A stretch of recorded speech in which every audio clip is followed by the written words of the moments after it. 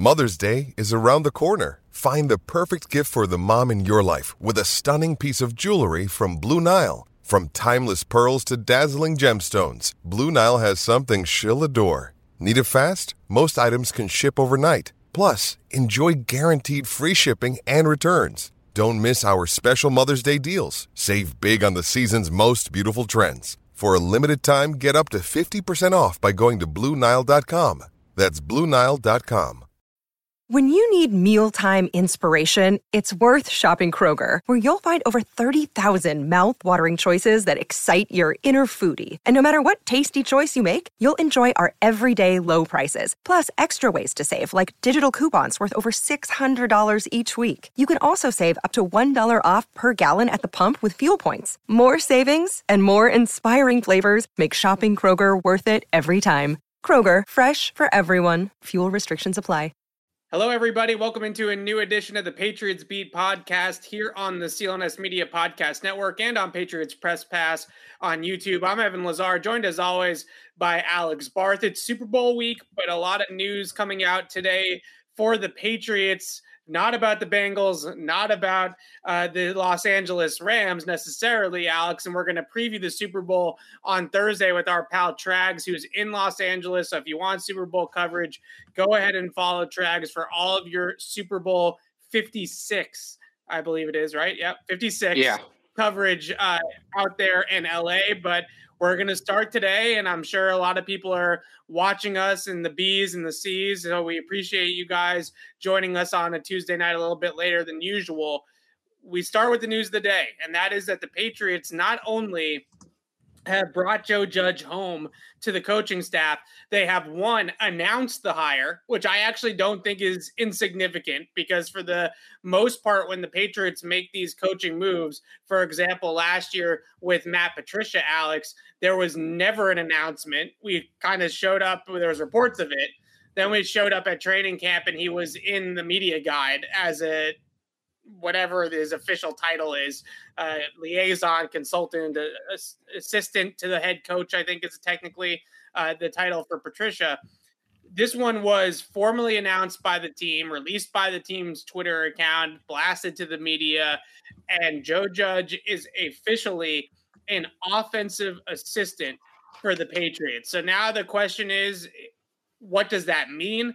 How much involvement is he going to have in the respect of him essentially being an offensive coordinator or a de facto offensive coordinator? But first, Alex, your reaction to Joe Judge coming back home to New England. Yeah, I don't hate it in a bubble. I think he's somebody good to have in the building. We talked about him potentially, taking over some sort of a special teams role after special teams weren't ideal this year. I still don't buy him. Forget offensive coordinator. I still don't buy him as an offensive coach.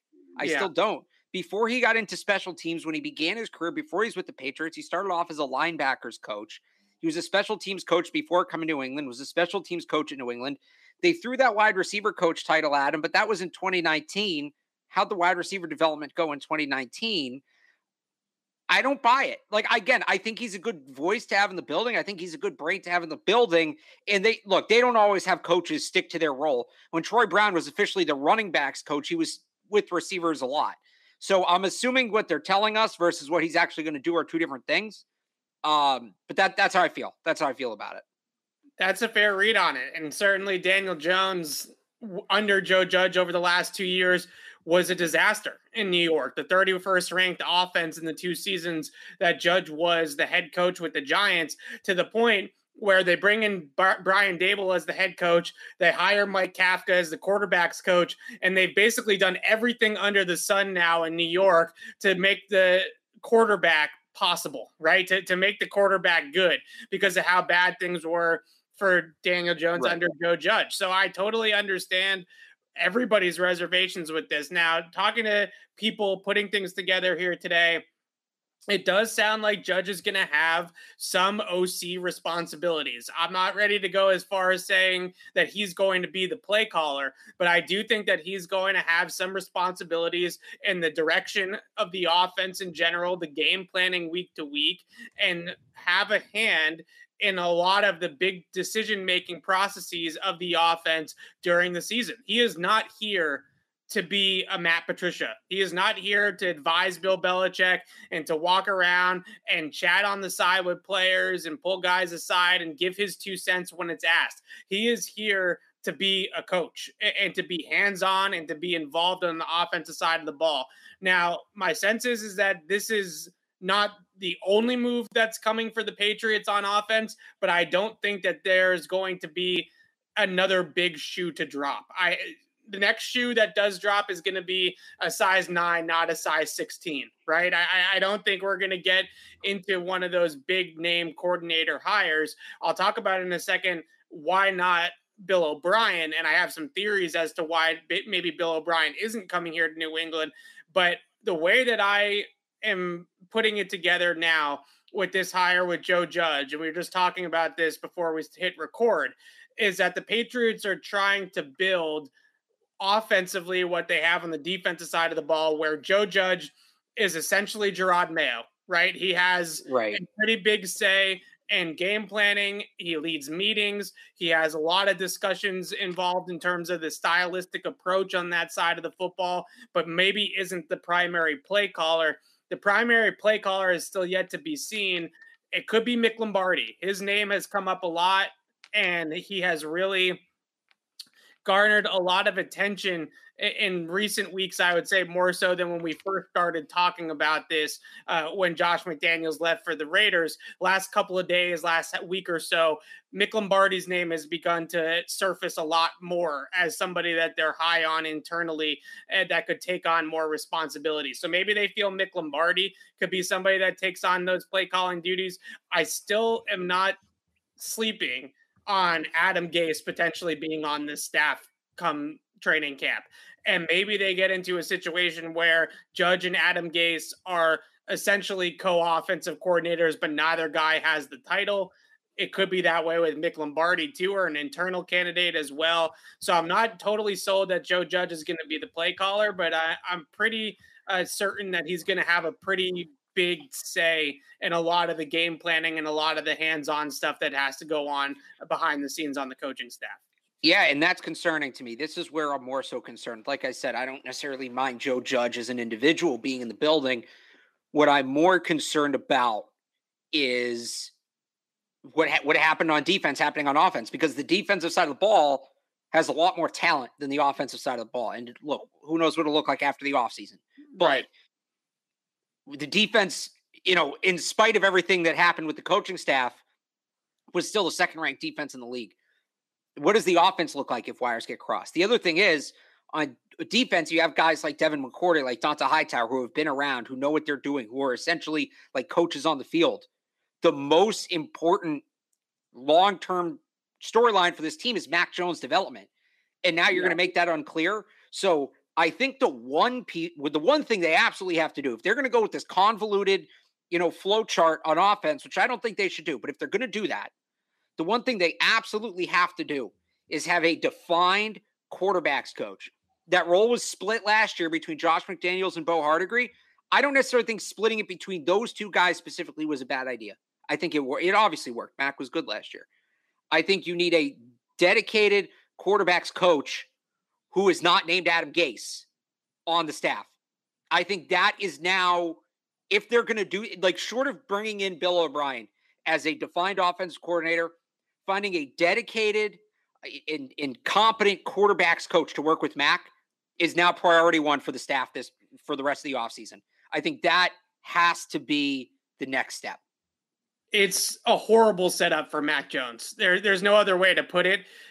I think the thought process has always been for Bill Belichick. Do we have breaking news? Is that why you're... It's not Patriots, but it's significant.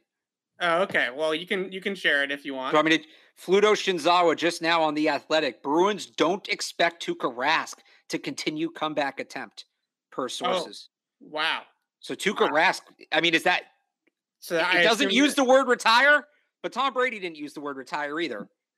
So Tuukka's done. I think Jess is going to be heartbroken when I tell her if she doesn't know That's already. He's the greatest goalie in the history of the franchise. That's a big one. Anyway, sorry. I know it's not. Go find the Evans. The Evans will talk. Oh no, it's Evan and Connor. Evans or you and him. Yes. Evan Marinofsky, Connor Ryan. I'm sure they'll talk about it, but that's kind of a big one in terms of Boston sports. That's a big one. Very big. I want to take a second to shout out our official sponsor at betonline.ag. The big game is finally here as we hit Super Sunday with the last game of the football season. And BetOnline has you covered from odds, scores, totals, player performance props to where the next fired coach is going to land. BetOnline is the #1 spot for all things NFL betting in 2022. And it's not just football. BetOnline's basketball, hockey, boxing, and UFC odds coverage is the best in the business, from sports right down to your favorite Vegas casino games.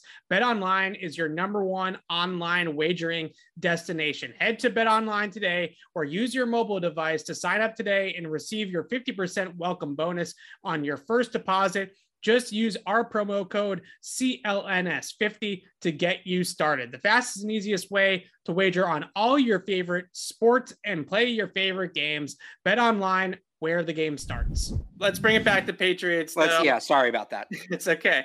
And talking about Mac Jones' development here, I think is really the biggest thing. When Josh McDaniels took the Raiders job, I think the outcry, and maybe this was just on our show, in our comment section, and my Twitter replies, was that this could ultimately be a blessing in disguise, because they could get some fresh perspectives. They could get some new ideas. They could get some more innovation going on offense and get some more adaptation, right? In terms of just college game stuff, RPOs, spread elements, things that we've talked about on the show. I think what we're learning here quickly is that the grass is not always greener on the other side. And the one thing that you can definitely say about Josh McDaniels and his ability to mentor and bring along Mac Jones last season was an absolute home run from start to finish. Sure, you can nitpick the fact that McDaniels hands the ball off to Brandon Bolden on 3rd and short, or has a weird play calling sequence in the red zone, or was too conservative here or too conservative there. But his ability to develop Mac from the day that Mac Jones got in the building to the end of his rookie season was fantastic. He was fantastic at it. And at this point, I have real major concerns out of anything else that has to do with this, because the other point I wanted to make was, I think the biggest thing when it comes to both sides of the football for Bill Belichick is that he's trying to build a program where they're running the same system, the same playbook, regardless of who the coordinator is and regardless of who is calling the plays year in and year out, so that there's continuity across the board. So that when you lose a Josh McDaniels, all you have to do is elevate a Mick Lombardi or bring back a Joe Judge, and you start running the same program, right? You start running the same playbook that you were running before, and nobody ever skips a beat. But now they're in a situation with a young quarterback that needs grooming, that needs mentorship, that needs guidance. And this isn't just as simple as who's going to be calling the plays on Sundays. This has to go in practice, in film session, in review, in all the little details behind the scenes. Now, the one little bit of saving grace that I have about this for Mac is if there's one guy, ironically, that isn't actually technically on the roster as of right now, but I think will be, that I might actually trust to bring Mac along, it's Brian Hoyer.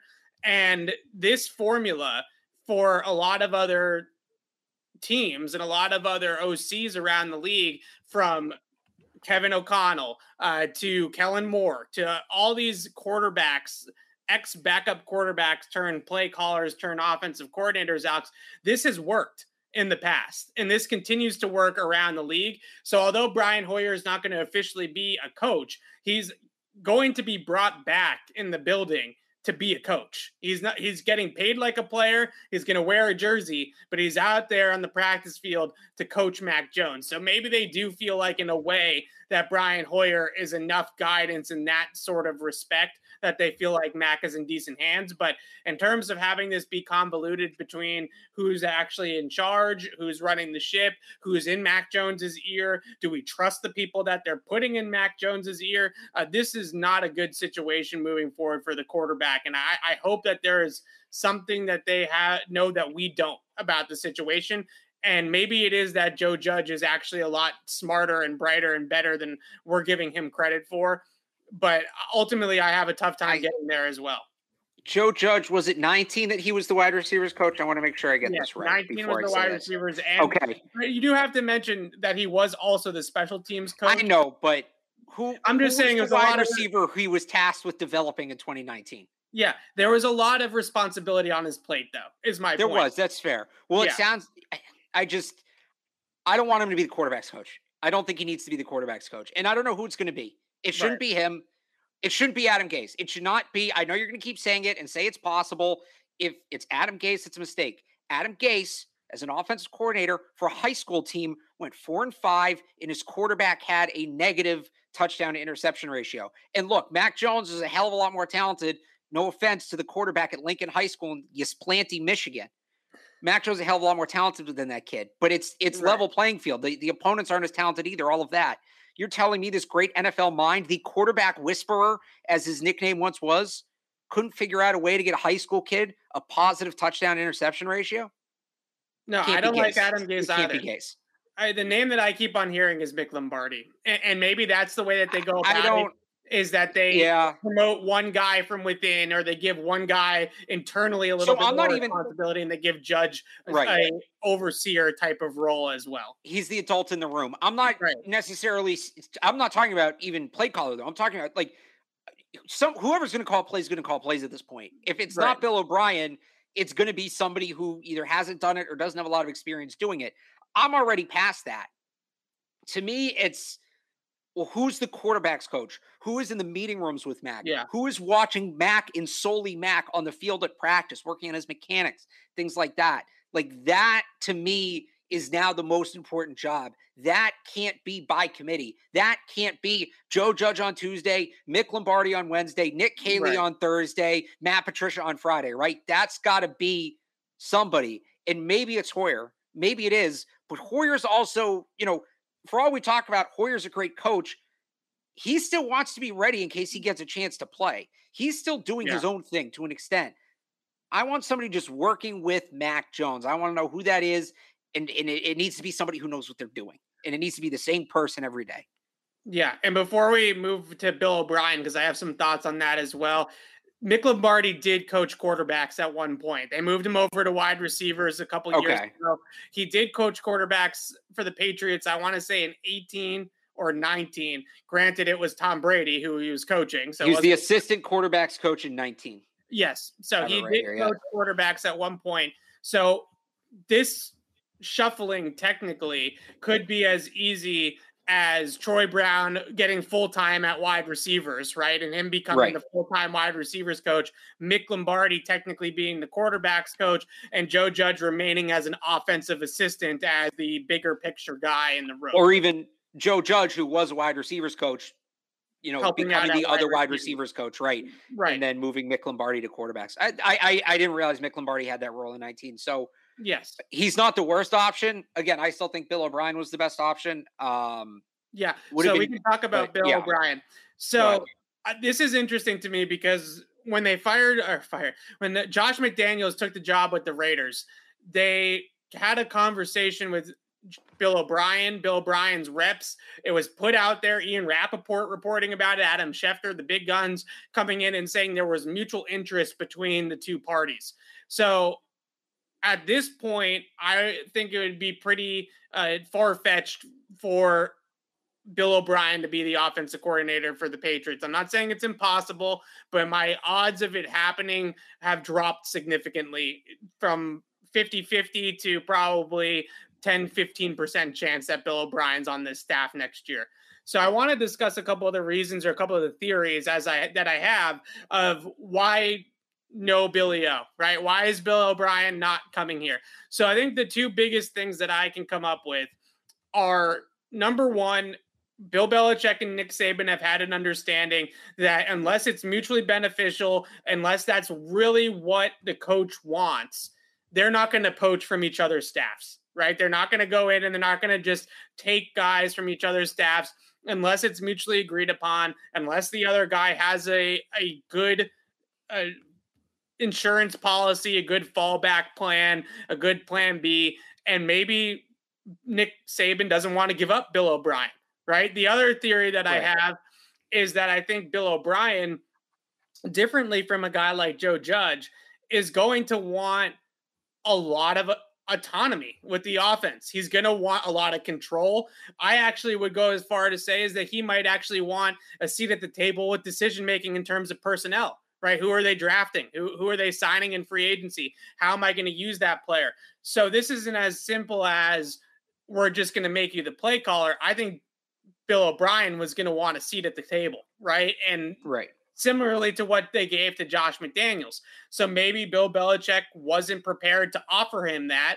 Thirdly, you have to talk about pay, right? Because I'm sure Alabama's paying him a decent amount of money to be the OC down there. And you also have to talk about, is the job here in New England that much better for Bill O'Brien than going back to Alabama and coaching the reigning Heisman Trophy winner and putting up another great season of offense? I know they got some guys leaving in the draft, but Alabama's a factory. They're definitely going to have more guys coming up that he's going to be able to work with. They still have Bryce Young. They still have Will Anderson. Right. They still got Bryce Young at quarterback. So is it that attractive for Bill O'Brien to jump ship at this point and leave Alabama where he knows he's probably going to look good, right? He knows he's probably going to look pretty darn good. And whether it's Steve Sarkisian or Lane Kiffin, it's very, very plausible that Bill O'Brien could be a head coach just by being the Alabama offensive coordinator for a couple years, then jumping to a college program or even back to the NFL as a head coach if he does a good job there. So end of point is that the Patriots need Bill O'Brien a whole lot more than Bill O'Brien needs the Patriots. And so in order to get him here, I think they really needed to heavily pitch him and incentivize him on the idea of coming. And maybe they just couldn't really bridge that gap. Yeah, I think the interesting thing you bring up there is some of the control maybe Bill O'Brien would want. What would the offense look like schematically? What would some of the personnel decisions be? Right. Because that's part of the reason at the same time, maybe that's part of the reason he won't come here because he won't get that say. At the same time, isn't that kind of what made him the perfect candidate? Was introducing some of those RPOs, some of those more spread concepts. So I don't mean this as a take. I'm posing this question to you. I'm curious what you think about it. Is this an indication, if things hold the way they do, or at least, no more major moves, that the offense is more or less going to look like what it did last year under Josh McDaniels? 110%. I think that this playbook was never going to change fundamentally into anything else than what it currently is. Sure, another guy that's calling plays might have a different sequence of plays that he strings together. Maybe another guy has a different game plan for a certain opponent. But I go back to a quote that Bill Belichick had years ago where he talked about how he wanted to keep the X's and O's the same. So that way, when he loses coordinators, when he loses assistants, even when he loses players, right? Even when he moves on from certain players, it's plug and play and the machine keeps moving and the belt keeps going. And I think when they look at the offensive side of the football, that's what they feel like they're going to have by giving more responsibility to some of the in-house guys, by bringing Joe Judge back. They don't need to necessarily reinvent the wheel with the offensive playbook. And I think that's always been the goal. And yeah, it would be great to install certain things, right? It'd be great to install an RPO package. They did run a little bit of RPO in New York with Daniel Jones. It's not something that they were at the top of the league in doing, but they definitely did it more with the Giants and the Patriots did with Mac Jones last year. They also ran a quarterback sneak on 3rd and 9 backed up. Oh, I'm not trying to say that he's a good coach on that side of the ball. I'm just saying that, that's a reality, right? Daniel Jones did run some RPO, some option. Yeah. He's a better athlete in terms of running around than people give him credit for and his ability to move the chains with his legs. So they did do some of that. I have always stood by, and I 100% still stand by, because I get these two questions all the time. I get people that ask me, are they going to go more like Buffalo and Kansas City, right? Are they going to be spread? Are they going to run RPOs? Are they going to be college meets NFL spread system? I also get the questions of, why aren't they more like San Francisco or Los Angeles with the Rams? Why aren't they running wide zone? Why aren't they running motion and misdirection, condensed formations, and 3 wide receiver or 21 personnel like the 49ers do? They are not going to change fundamentally who they are. They are not going to change the roots of their playbook. They are not going to change the system. They are going to keep the system the same, and then they're going to adapt and integrate around that. But this goes back to Charlie Weis. The Earnhardt Perkins verbiage actually goes back to even before Bill Belichick was here. Right. This goes back years and years and years into the 80s. But in terms of the actual stylistic values of the playbook, the foundational elements, the gap run schemes, pulling guards, power schemes, fullback leads, play action off of those things, using shifts instead of using motion, using multiple personnel groupings. Those things were always going to stay. And that's just the Patriot way. And that's how it's going to be. I was hoping that they were going to at least add some things in and add some new wrinkles into that sort of thing. But fundamentally, they were never going to change the playbook. Yeah. So I mean, I guess you answered my question. I don't imagine Joe Judge installing new concepts. I don't think he's that guy. And if it is Mick Lombardi, who's the default OC, or Nick Caley, I mean, they were here last year. We know what their offense is. So I think this is a sign that the offense is going to look very similar, at least strategically. Now, look, maybe with upgraded players, it works better. It should work better.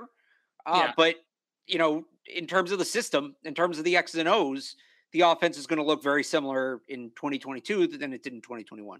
Yeah, and I think that's honestly the goal. I think in their mind, that's the best thing and the best path forward is to keep everything the same. And I think, honestly, the goal is to continue with the most continuity as they possibly can. And talking about it like this and talking about Joe Judge having all this responsibility on the offense and the fact that the tea leaves now are kind of turning that Bill O'Brien is probably not going to be here next year. It's disappointing. It's worrisome. It is a little bit scary that they're going to have this approach on the offensive side of the ball. And all we can do is wait and see. In my opinion, you can't kill it until it fails, right? I mean, once it fails, then we can come out here and call it a spade. But until it fails, we can't kill it. And I think one important thing as we wrap this up and start the Q&A portion, that's important to remember. If Joe Judge ends up being the play caller, if Mick Lombardi ends up being the play caller, whoever it ends up being, everybody had no experience until they had experience, right? Whether it's Bill Belichick, whether it's Josh McDaniels, whether it's Romeo Crennel or Gerard Mayo or Brian Flores or Matt Patricia, everybody once was a position coach. They once were an assistant. They once had zero play calling responsibilities. And then all of a sudden they were given that by earning it. And the rest is history. So everyone started somewhere. Bill started on special teams, right? He was a special teams coordinator and turns into the greatest defensive coach of all time. So everybody starts somewhere. And maybe you just need to give somebody a chance. And it could work out as easily as it could not, honestly. The one thing I'd say is, you know, Gerard, Steve, remember the Patriots used in the preseason, even when I think Matt Patricia was their last defined defensive coordinator, right? But in the preseason, when Matt Patricia was DC, Brian Flores would get to call plays in the preseason. Gerard Mayo would get to call plays in the preseason. Steve did. I don't know that that was the case on the offensive side of the ball. These guys might have, outside of Judge, not even preseason experience. So, you're right. You haven't done it until you've done it. Right. And it's going to be an interesting storyline to follow in the preseason. And obviously teams don't call their full playbook in the preseason, but it's something to watch. The funniest thing about the preseason last year was that Giants preseason game might have been the best game plan the Patriots had all year. They ran multiple RPOs. They ran a lot of Haas. They ran a lot of their stuff, but they ran a lot of new stuff too that I thought was going to be in that playbook all year long. And then week one came around and it all just disappeared. Well, they were throwing Isaiah Zuber and Christian Wilkerson. Those guys aren't on the roster. You can't run their reps. So the two games where they had, maybe Lombardi was calling plays in that game. Who knows? Who knows? So there you go. Right. The two best games that they had from an offensive standpoint, all jokes aside about the preseason, was that game in week 7 against the Jets, right? They scored 50 points on the Jets. Yeah. And they had Jonnu Smith involved in the first half before he got hurt. And they really, even though it was the Jets, I get that, in terms of the actual sequencing and the plays that were actually being relayed and being called, that was the best utilization of the personnel that they had on offense all year. So if they can get back to that script and that game plan offensively, then I think they'll be fine. And if they can identify that, I think they'll be fine too. And I also think you talked about quarterbacks, coaches, and who's in Mac's ear and all that kind of stuff. Maybe Bill thinks he's going to have a more hands-on approach with Mac. And maybe. We always knew that Bill had a big hands-on approach with the quarterback to begin with. You know, he was always in the quarterback's ear. He had those Tuesday meetings with Tom Brady. Maybe that is the plan. Part of the plan too is not necessarily Bill Belichick calling plays on offense or anything like that, but him just having a more hands-on approach with Mac Jones and the ins and outs of Mac Jones's progression in year two. Well, let's get to some questions. Well, so there's a really interesting question in there, and it's a good transition here. Yes. Court P, if you go back a little bit, could there be a camp battle for the offensive coordinator position? That's an interesting one. I wouldn't put it past Bill. I could see that we wouldn't know. They wouldn't talk about it. It wouldn't be public. But I could see them doing that. I could actually absolutely see them doing that. So maybe, especially I would also say in the preseason games, right? Or if they have joint practices where you're actually calling plays against the defense, maybe some games it's a Mick Lombardi game, some games it's Joe Judge some maybe Nick Caley gets a game, right? And you split it up between those three guys and see who kind of handles the responsibilities the best. The unfortunate thing is that won't go out. We won't be able to necessarily tell. Like, we can go and watch the camp battles at a position group and watch that ins and outs of that.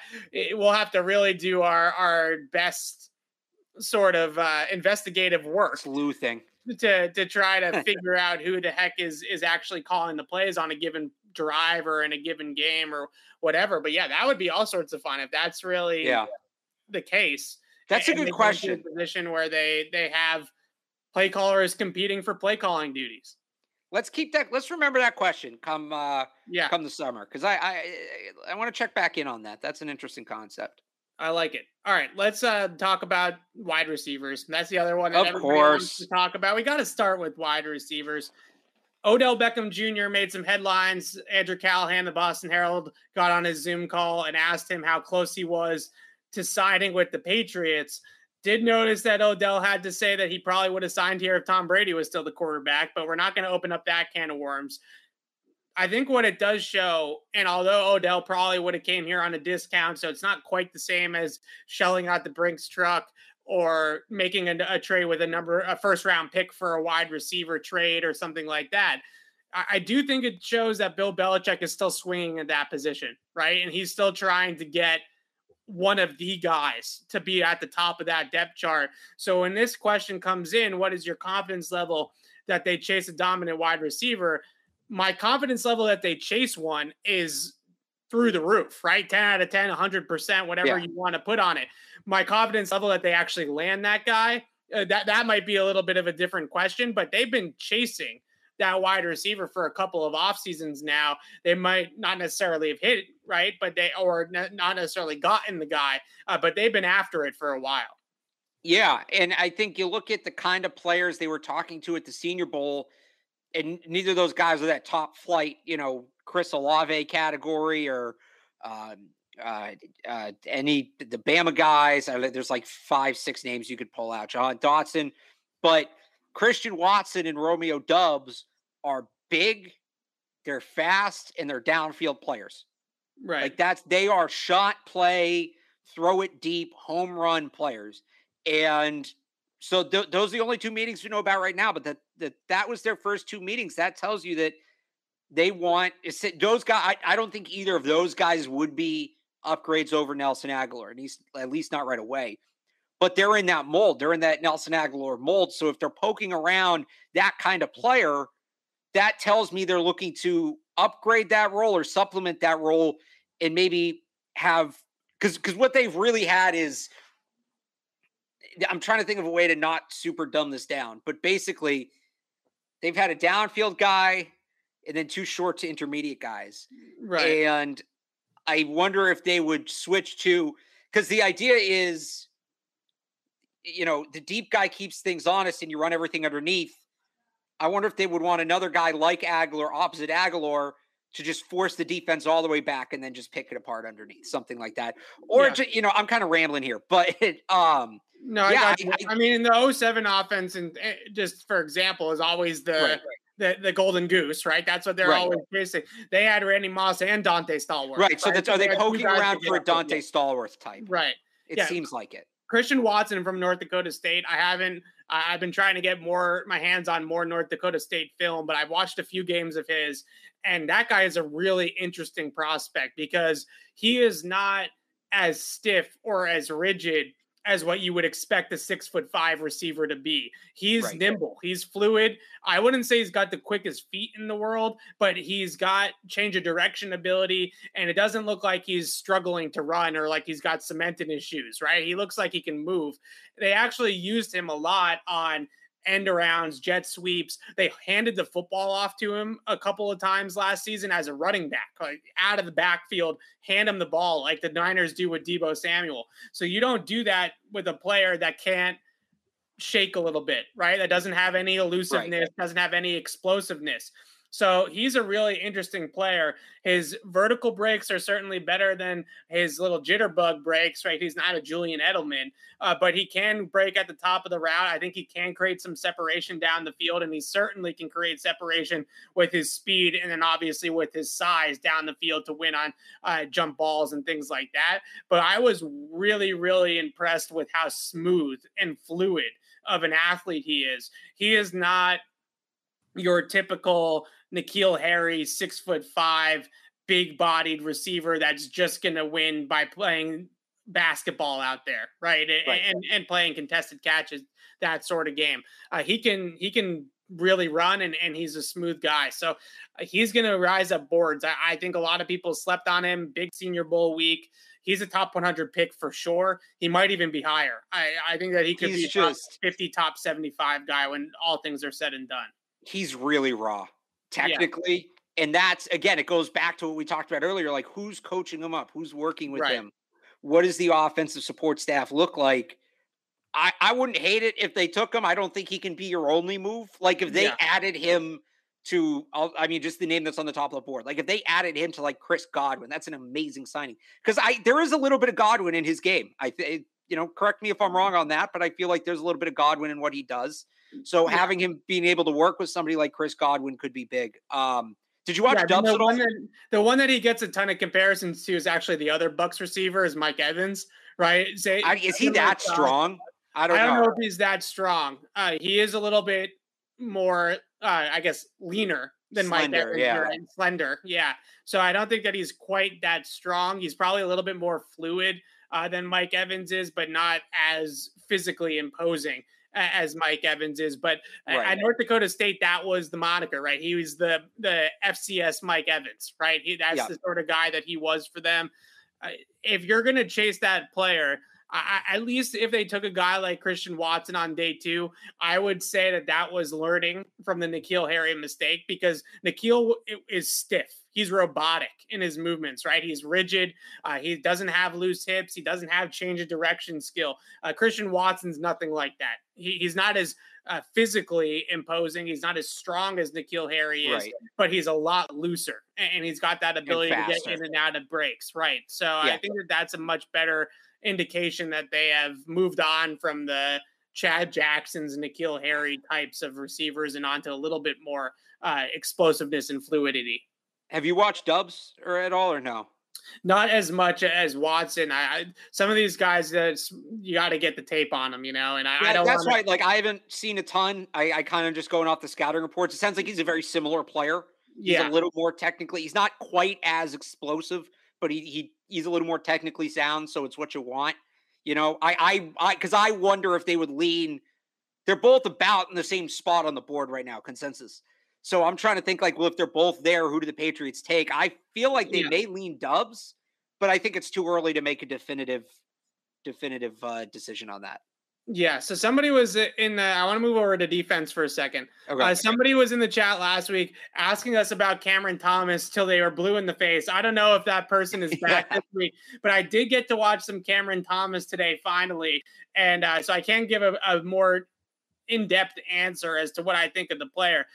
First and foremost, at that level, at San Diego State, dominant tape. Like, it's really difficult to find flaws to his game at that level of competition. Obviously, you worry about the jump up, right? You don't know if he's going to translate fully to the NFL.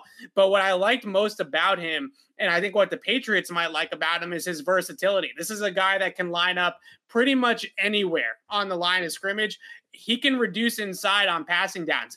He rushed a little bit at San Diego State as a nose tackle on third down, right over the center, and that sort of role. I think he can play anywhere. He's got great length, great explosiveness, first step ability, get out of his stance and threaten the edge.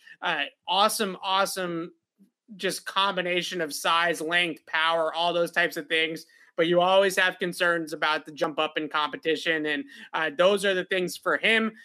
Logan Hall from Houston's another guy who I think has excellent tape, really good physical tools, but he'll also have a little bit of jump up. These two guys are probably like day 2 defensive line prospects. I just don't know I could see them taking Thomas. It's just, he's going to get buried behind all the edge guys they have. That's the concern. And when you talk about, we've talked about it with safeties at times. We talk about with Juwan Williams, did they blow the pick? Did they blow the evaluation? Maybe that's part of it. But the other thing is, when these guys don't get to play, they don't develop. And what happened with Juwan Williams is they drafted him high and then basically sat him for 3 years because they had so much depth ahead of them. All those guys were on multi-year deals at the time of the pick. I just worry, if you take a guy like Cameron Thomas, is he going to play?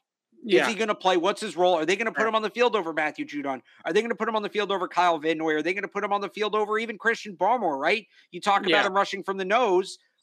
They're not going to play him over Barmore. Right. So the question is he more, because he's 265, 270, right? He's a big guy. So is he more like Dietrich Wise than a stand-up outside rush linebacker like a Matthew Judon, right? Is that more of a role that he could play with the Patriots? But whenever you look at this with the Pats, I always look for guys that go to a little bit smaller schools, right? Because they do tend to pay more attention to those types of guys than maybe other teams would, or give them more credence than other teams would.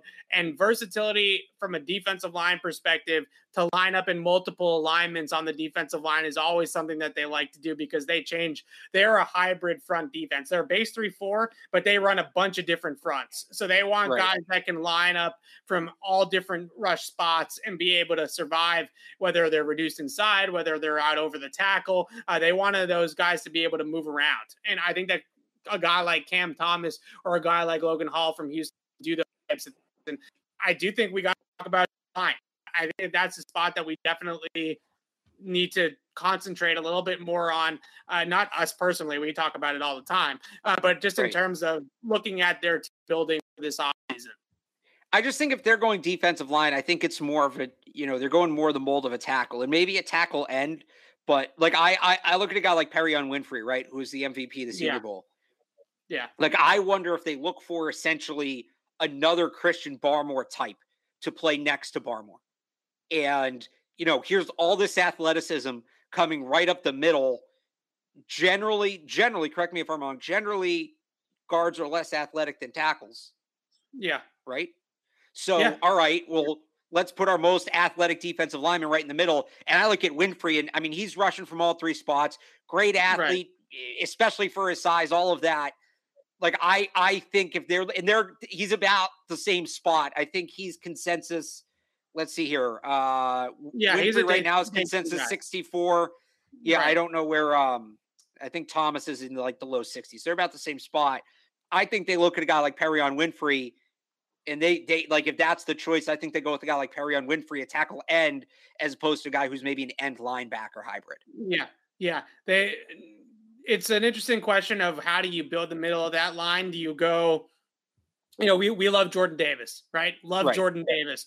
Do you go more with the Jordan Davis type where you have a true nose tackle, or do you go with a guy like Winfrey, or you go with a guy like Wyatt from Georgia, right? Who's Devontae Wyatt. Yep.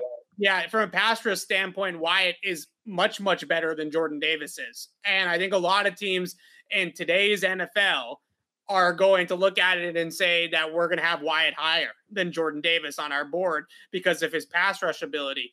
But do the Patriots? I still think you're sleeping on Davis as a pass rusher, but anyway, continue. Well, Davis only played 155 snaps last year, right? Because they took him off the field. And Georgia had all sorts of bodies on defensive line, right? They go, on and on the defensive line. So they had that ability to rotate, but he was a run stopping nose tackle even for Georgia, right? I mean, they took him off the field. Right. Now, Christian Barmore also took off the field a lot at Bama. Early down run defense, they had stouter guys, right, that they went to there. So it's just sometimes that's just the difference between being a program like Alabama or Georgia that goes 8, 9, 10 deep on the defensive line because they're Alabama and Georgia, right? And they got some freshman who's going to be a first-round pick in 2 years. That might be a little bit of a difference. But, yeah, it's an interesting conversation that we can get into as the months progress here towards the draft of, do you try to pair Barmore with another Barmore, or do you try to pair Barmore with Wilfork, right? And do you try to get a true nose tackle, or you try to pair him with two athletic guys on the interior? I can be convinced either way. It's a really interesting conversation. Well, I think I still don't think Davis gets to 21. I still don't think he does. I think somebody's going to recognize the value. All it takes is one team. Not every team has to love him that much. I think one team will, but I think if you're starting to have that conversation, then okay, is it Perion Winfrey or Travis Jones? Right. I think if you want to start talking about pairing him with Wilfork, you want to talk about a Wilfork type of guy, I think that's Travis Jones. Yeah. Yeah. Or John Ridgeway, who might be a little bit later on day 2 or early day 3 type of prospect, true nose tackle as well, that played well down at the Senior Bowl too. Marquand McCall. Yeah. It's a good conversation. It really is. And when you look at teams for Jordan Davis, when we start doing the mock drafts on the podcast, Alex, we can look at who's an odd front, right? Because that's going to be huge for Jordan Davis.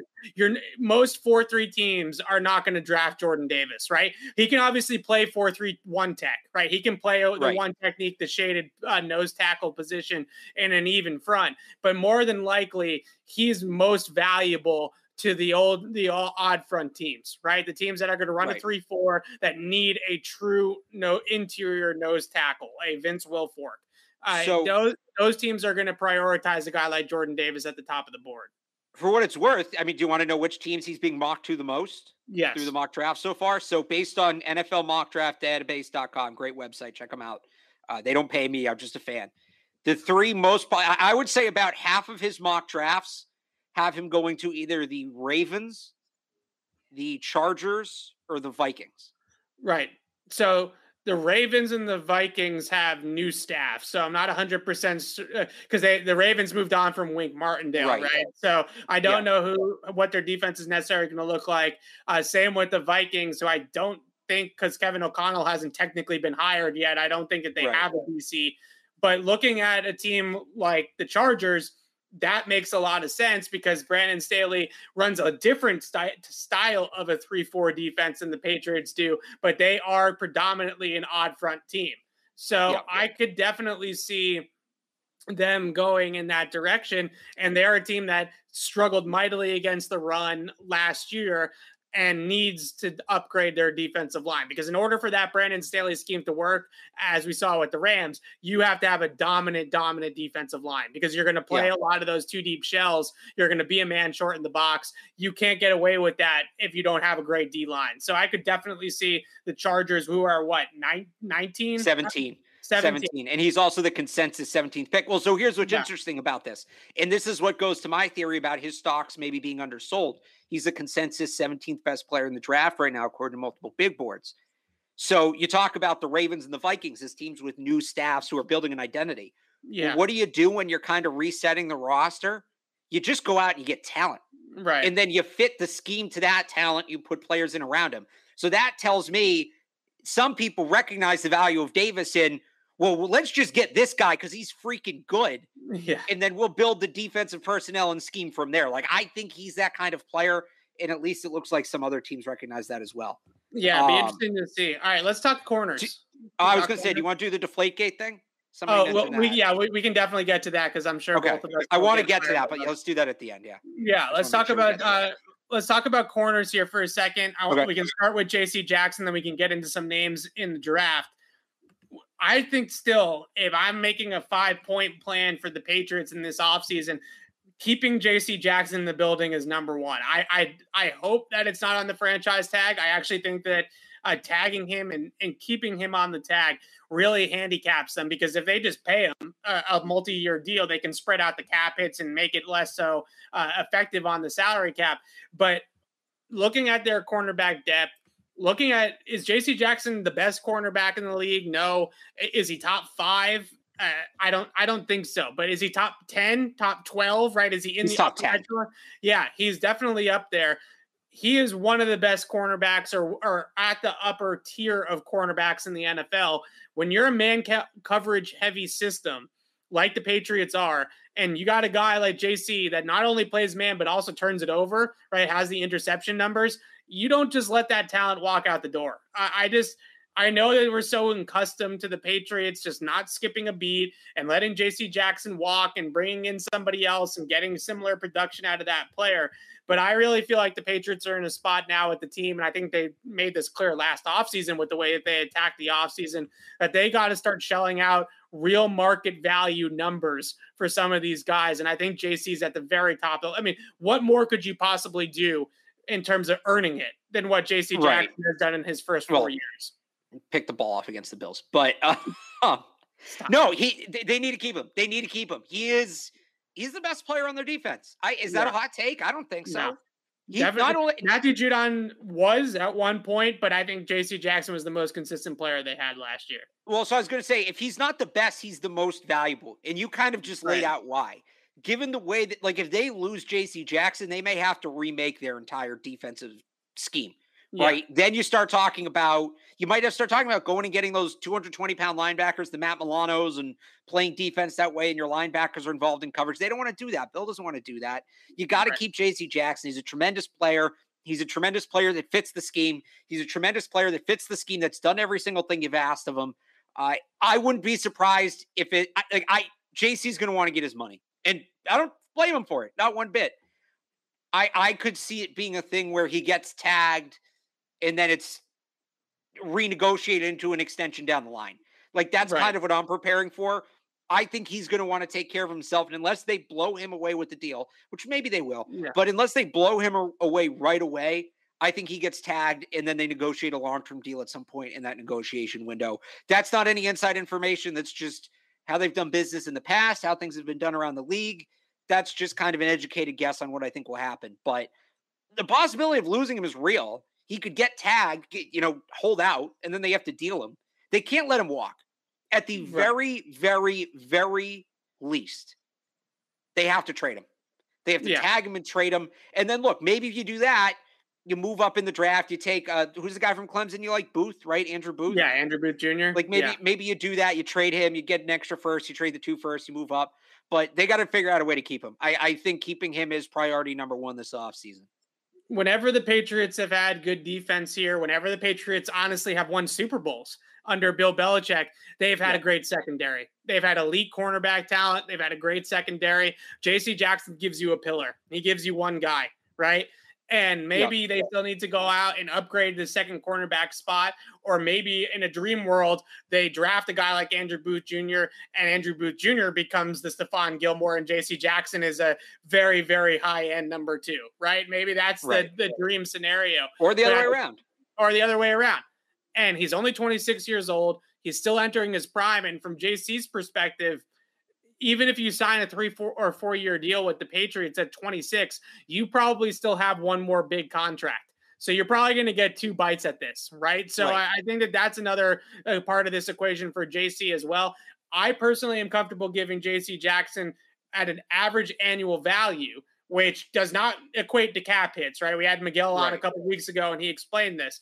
I'm comfortable with giving JC Jackson a 4-year, $80 million contract. It's a lot of money, but I'm comfortable doing it because they'll stagger the cap hits. They'll be strategic about it. I'm sure the 3rd and 4th years won't be fully guaranteed. You're probably looking at a real 2 or 3 year deal.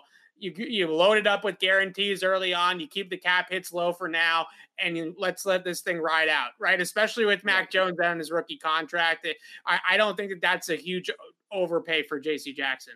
See, you mentioned Mac Jones' rookie contract. That's a really interesting one. I actually think it's a win-win for JC and the Patriots to sign a 3-year deal. Yeah. Because for JC, he hits the market under 30, right? He'd be 29. And I know it's just 1 year, but there's a big difference between as somebody who's not quite 30, but almost 30, there's a big difference between 29 and 30. And I think for the Patriots, it lines him up with the end of Mac's deal, at least the end of his concrete deal. Maybe with the rookie option, this changes, but the Patriots get big money off the books as they need to pay Mac Jones, and JC Jackson gets to hit the open market, you know, potentially under the age of 30. So and you can grease up that, like I threw out 4 for 80. You could give him 3 for 60 and have it be heavily guaranteed early in the contract. Right. And JC walks away with $30 million on signing. Right. I mean, that's a pretty good deal for JC Jackson. So I think that's a really good way of going about it. I think a lot of players in free agency over the last couple of years you have seen have gone with 2 or 3 year contracts so that they can keep hitting the open market and keep maximizing their value. It makes a lot more sense from a football perspective for players too, to not sign these big 5-6 year contracts unless you're a quarterback. Obviously. Well, so this is a new thing because the long-term deals used to be an advantage for the player, right? You get your long-term financial security. Even if you get hurt, you're getting paid, all of that. And I think as, some of these significant injuries, torn ACLs, all of that, as they become easier to come back from, I think that the belief is now shifting. And I think you are seeing those short-term deals valued more by players. I think the teams will take it. I think the teams are fine with it. I don't know that it's better or worse for them. But I think those short-term deals, I think like 4 to 5 year deals soon are going to be like really long deals. I think you're going to start seeing a lot more 2 and 3 year deals in the NFL. And I think, again, for the Patriots and for JC Jackson, I think a 3 year deal makes a ton of sense for both sides. And then you figure out the money, 60, maybe even 65, right? If they need to grease the wheels, something like that. Yeah, I love that idea. I think we should pitch this and get that contract done for JC Jackson, right? That seems to be the starting point, I think, for him. And I think that's totally fair. He's 26 years old, and since he stepped foot in the NFL, he leads the entire NFL in interceptions, I believe, since he got to the NFL. That type of guy, regardless of the tape's inconsistent against Stephon Diggs or not, he's going to get paid by somebody, whether it's you or it's somebody else. He's going to get a huge, huge deal because of those numbers. And that's just a reality of the situation. Talking about other corners, I can't find the other question about first round corners, day 2 corners. I watched a little bit of corners this week and last. I got to be honest, the day 2 corners, I wasn't crazy about any of the options to begin with. Andrew Booth Jr. is the best fit for the Patriots in the draft. I think that's not, they're not getting Amon Gardner.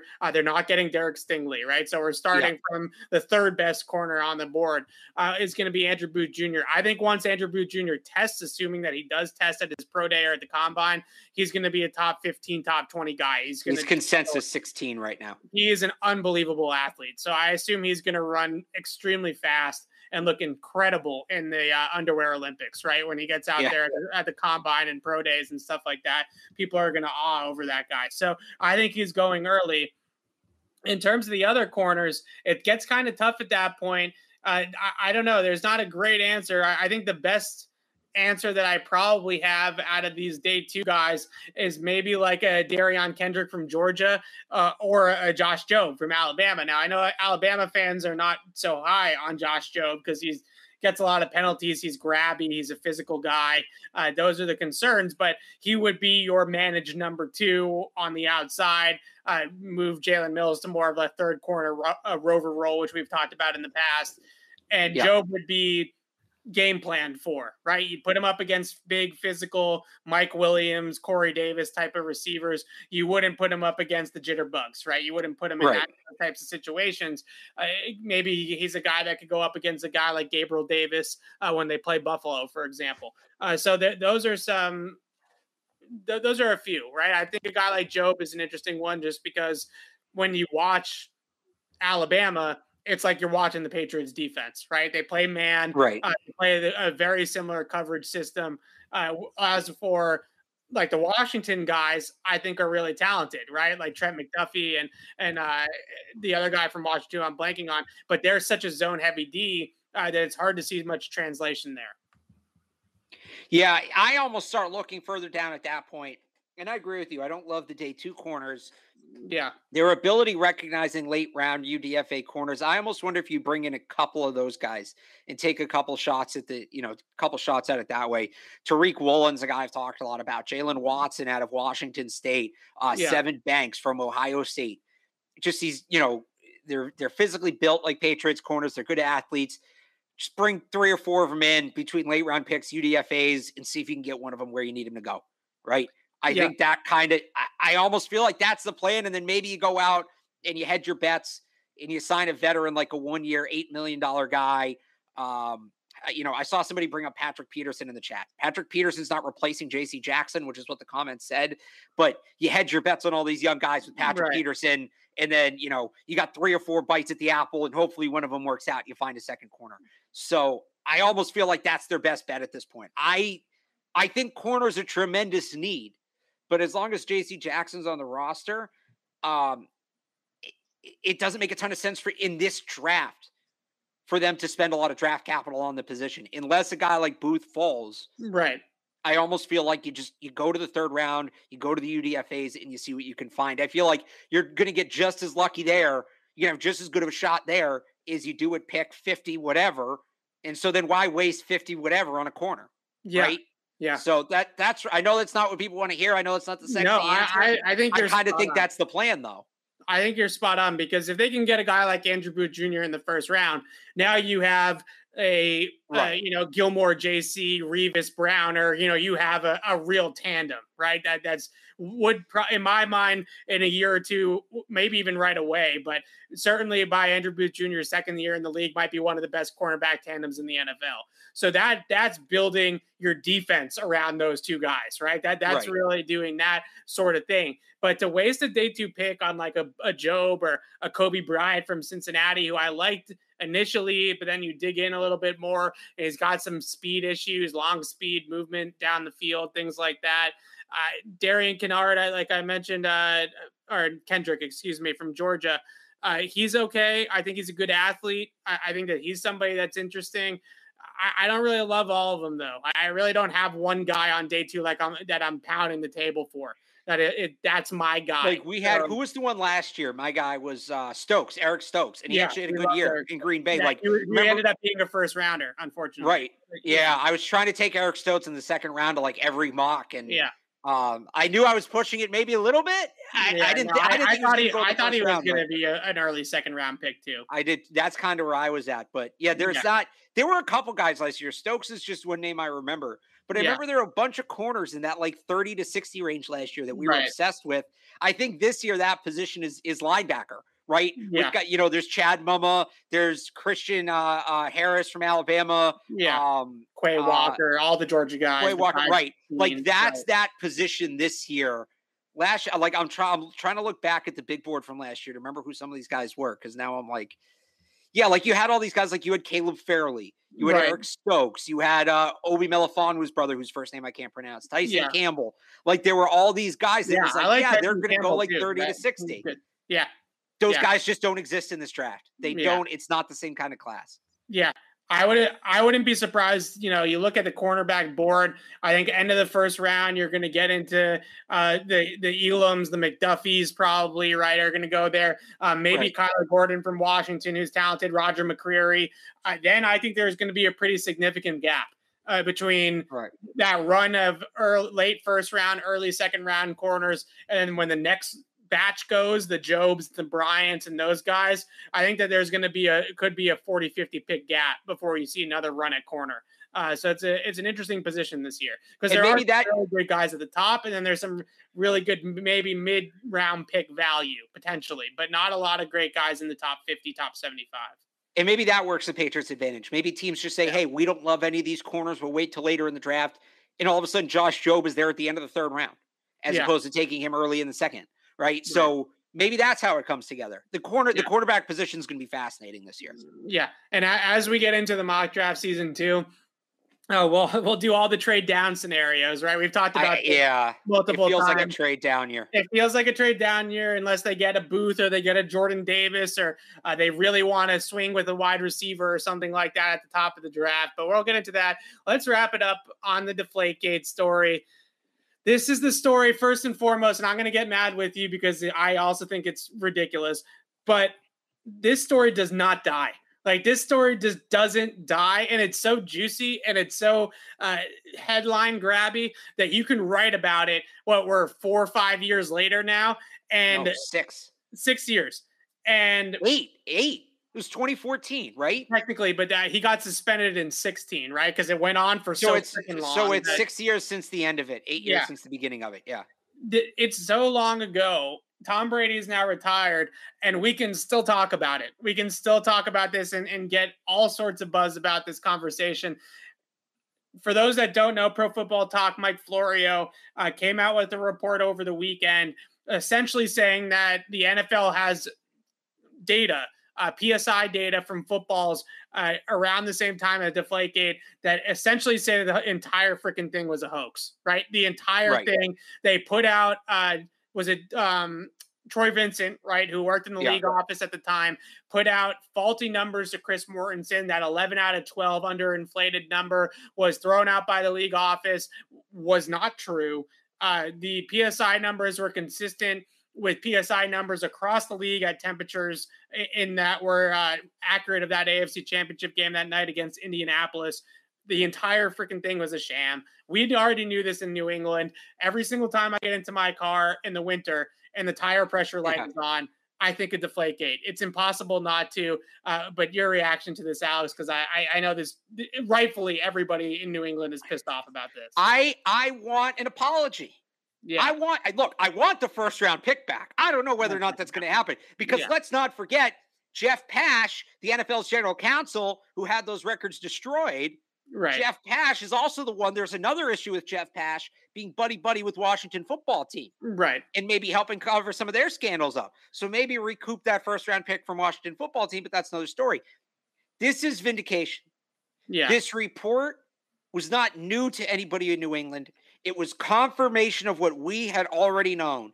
And people like Jerry Thornton, people like really Michael Hurley, who had done this legwork and informed us and did a great job. I am so happy for those guys. But this can never be a debate again, because anytime anybody brought this nonsense up, we would come back with that, with exactly what Florio's reporting. People say, well, where's the proof? And there was no proof. We just knew. Yeah. We tried to tell you all this for years, that the NFL baselessly investigated and then suspended Tom Brady. Yeah. And it was, to finally see it in writing and to have Vincent's name in there and Pash's name in there. Oh, that felt good.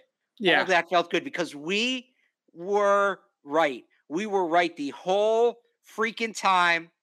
And the NFL suspended the greatest player in the history of the game for no reason, knowing full well. It's not even that they suspended him for no reason. It's one thing if they thought they had a reason and then, other information comes out and, we screwed up. That's not great, but it happens. Right. They had the information. They had the data that said Deflategate, what it actually was a seventh grade science project gone wrong, to use Michael Hurley's term. The ideal gas law, like you mentioned, the air in the tires in the car. They had that information. And Jeff Pash threw it in the furnace. I don't know if that's because he's a lawyer. Let me say that's a metaphor. I don't know what he actually did with it. It said he had it expunged. But you get my point. They had the vindicating information, and it was used. It was used in the court. Michael, I'm blanking on his last name. I think it's McCann, who's a sports lawyer, tweeted this out. When the suspension appeal went to court, they used data the NFL had on air pressure in footballs.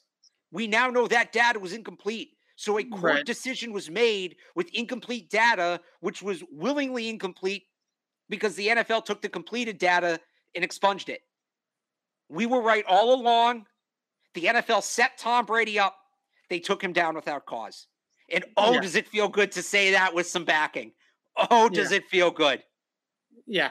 And I would just add that you're not getting your first round pick back. Robert Kraft's not getting his $1 million. Can we fight for it? Why can't we fight for it? No, I don't want to fight for that.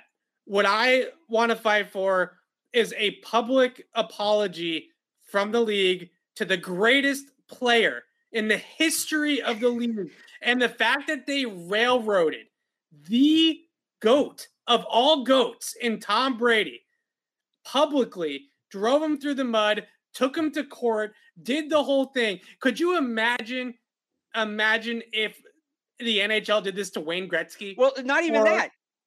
They had Peyton Manning on camera talking about ordering steroids, and they brushed it under the rug. Right. But Evan, I got to tell you, there's a better chance they get back the first round pick than Roger Goodell apologizes to Tom Brady for doing the Patriots. In 5 years, when Tom Brady is about to get inducted into the Pro Football Hall of Fame, I want Raj to get up there and say, and by the way, Tom, as we're inducting you in, first ballot, and rightfully so, we apologize for our actions in Deflategate, and you are vindicated, and that is being strucken. That suspension and all of it is being strucken from your record officially. I'm sure that they keep some sort of suspension record, right? That they can have some sort of ceremonial moment where they take it off of Tom Brady's record that he was suspended in 2016. But as much as I wish that the Patriots could get their first round pick back, because we would love to talk about having 2 first round picks. That would be great for us. Yeah. Right. And as much as I would love for Robert Kraft's wallet to be a little bit thicker. I mean, I don't know. I don't really care so much about Rob's wallet, not going to lie. But regardless of that, it's the significance of the matter, or the what is it? The what of the matter? The principle of the matter. The principle. It's Brady. We should all 110% be asking, be petitioning, be arguing with the league to give Brady his apology, because look, I was about to say Michael Jordan, but that's kind of a bad example for this. But Michael Jordan was – the things that went on with Michael Jordan behind the scenes in the NBA was gambling related, and that's a whole different can of worms, right? So let's go back to Wayne Gretzky. The NHL would never drag Wayne Gretzky like this. Boxing would never drag Muhammad Ali like this, right? I mean, you're talking about the greatest athlete in the history of your sport. And – the only thing that I can possibly think of that could really do it justice now is if the league office were to come out and apologize and say that they were wrong about it, because there are still going to be people, and I know that they're dumb, and I know that we should pay no mind to them, but there's still going to be people that are going to use Deflategate against Tom Brady, that are going to use Deflategate against the Patriots, and we're going to hear cheaters, and we're going to hear all this kind of stuff till the end of time. And that is all because of the misinformation and the poor reporting and the 4-game suspension and all that kind of stuff that went out there. It's on their record, right? It's now on their record, and there's nothing that that anybody can really do to expunge it at this point. And that's the hardest part about it for me, is about legacy. You know, first round picks, $1 million. Robert Kraft already made that $1 million back 50 times, right, in the last 6 years. It's about legacy. It's about reputation. And they labeled Tom Brady a cheater when he was nothing close to cheating, other than the fact that he played his home games in New England for 20 years and it was cold out during a January playoff game. And that there is everything that you need to know. And that should be an apology to Tom Brady. But I'm glad we can finally feel vindicated. I'm glad that the ideal gas law and science proved itself to be correct. I'm glad that when I get into my car and I see the tire pressure light on, and I always think of Deflategate now, I can finally see, I knew I was right? We all of us up in New England understood the ideal gas law because we deal with it every single winter. And there were kids in middle school doing science projects on it. Right. That had a better concept or a better grasp of the concept than the NFL and these people paid millions of dollars. All right. Well, at least we got to revisit this 6 years later somehow and talk about this again. But it's rightfully so that we put this back out in the ether and I want look. For all the years defending the wall, we deserve our victory lap. It's not putting it back out there in the ether. It's taking our victory lap. We were right. You were wrong. Tom Brady is not a cheater. He's just better than your favorite quarterback. It's that simple. We'll get a Deflategate 30 for 30 someday, I'm sure. Right? I mean, we got the Tuck. And we're only going to get vindicated even more. Yeah. Man, what a joke. All right. Well, on Thursday, Alex, very special Super Bowl preview show with Trags from Los Angeles. I know he's jacked up to do this. The three of us back together. It feels like a reunion. The three amigos returning to the airwaves together. We're going to talk Bengals Rams. We're going to talk about some things that relate to the Patriots in Bengals Rams and discuss the Super Bowl and preview the Super Bowl. And then starting next week, I think we start getting into mock draft season, Alex. Do you want to do a mock draft next week? I think we have to do it on Thursday because we're going to want to talk about the Super Bowl on Tuesday. Am I penciling this in? Are we doing a mock draft a week from Thursday? We are doing a mock draft a week from Thursday. Well, hang on, though, real quick. So that means, let me test something out here real quick. The question is, are we doing it on PFF?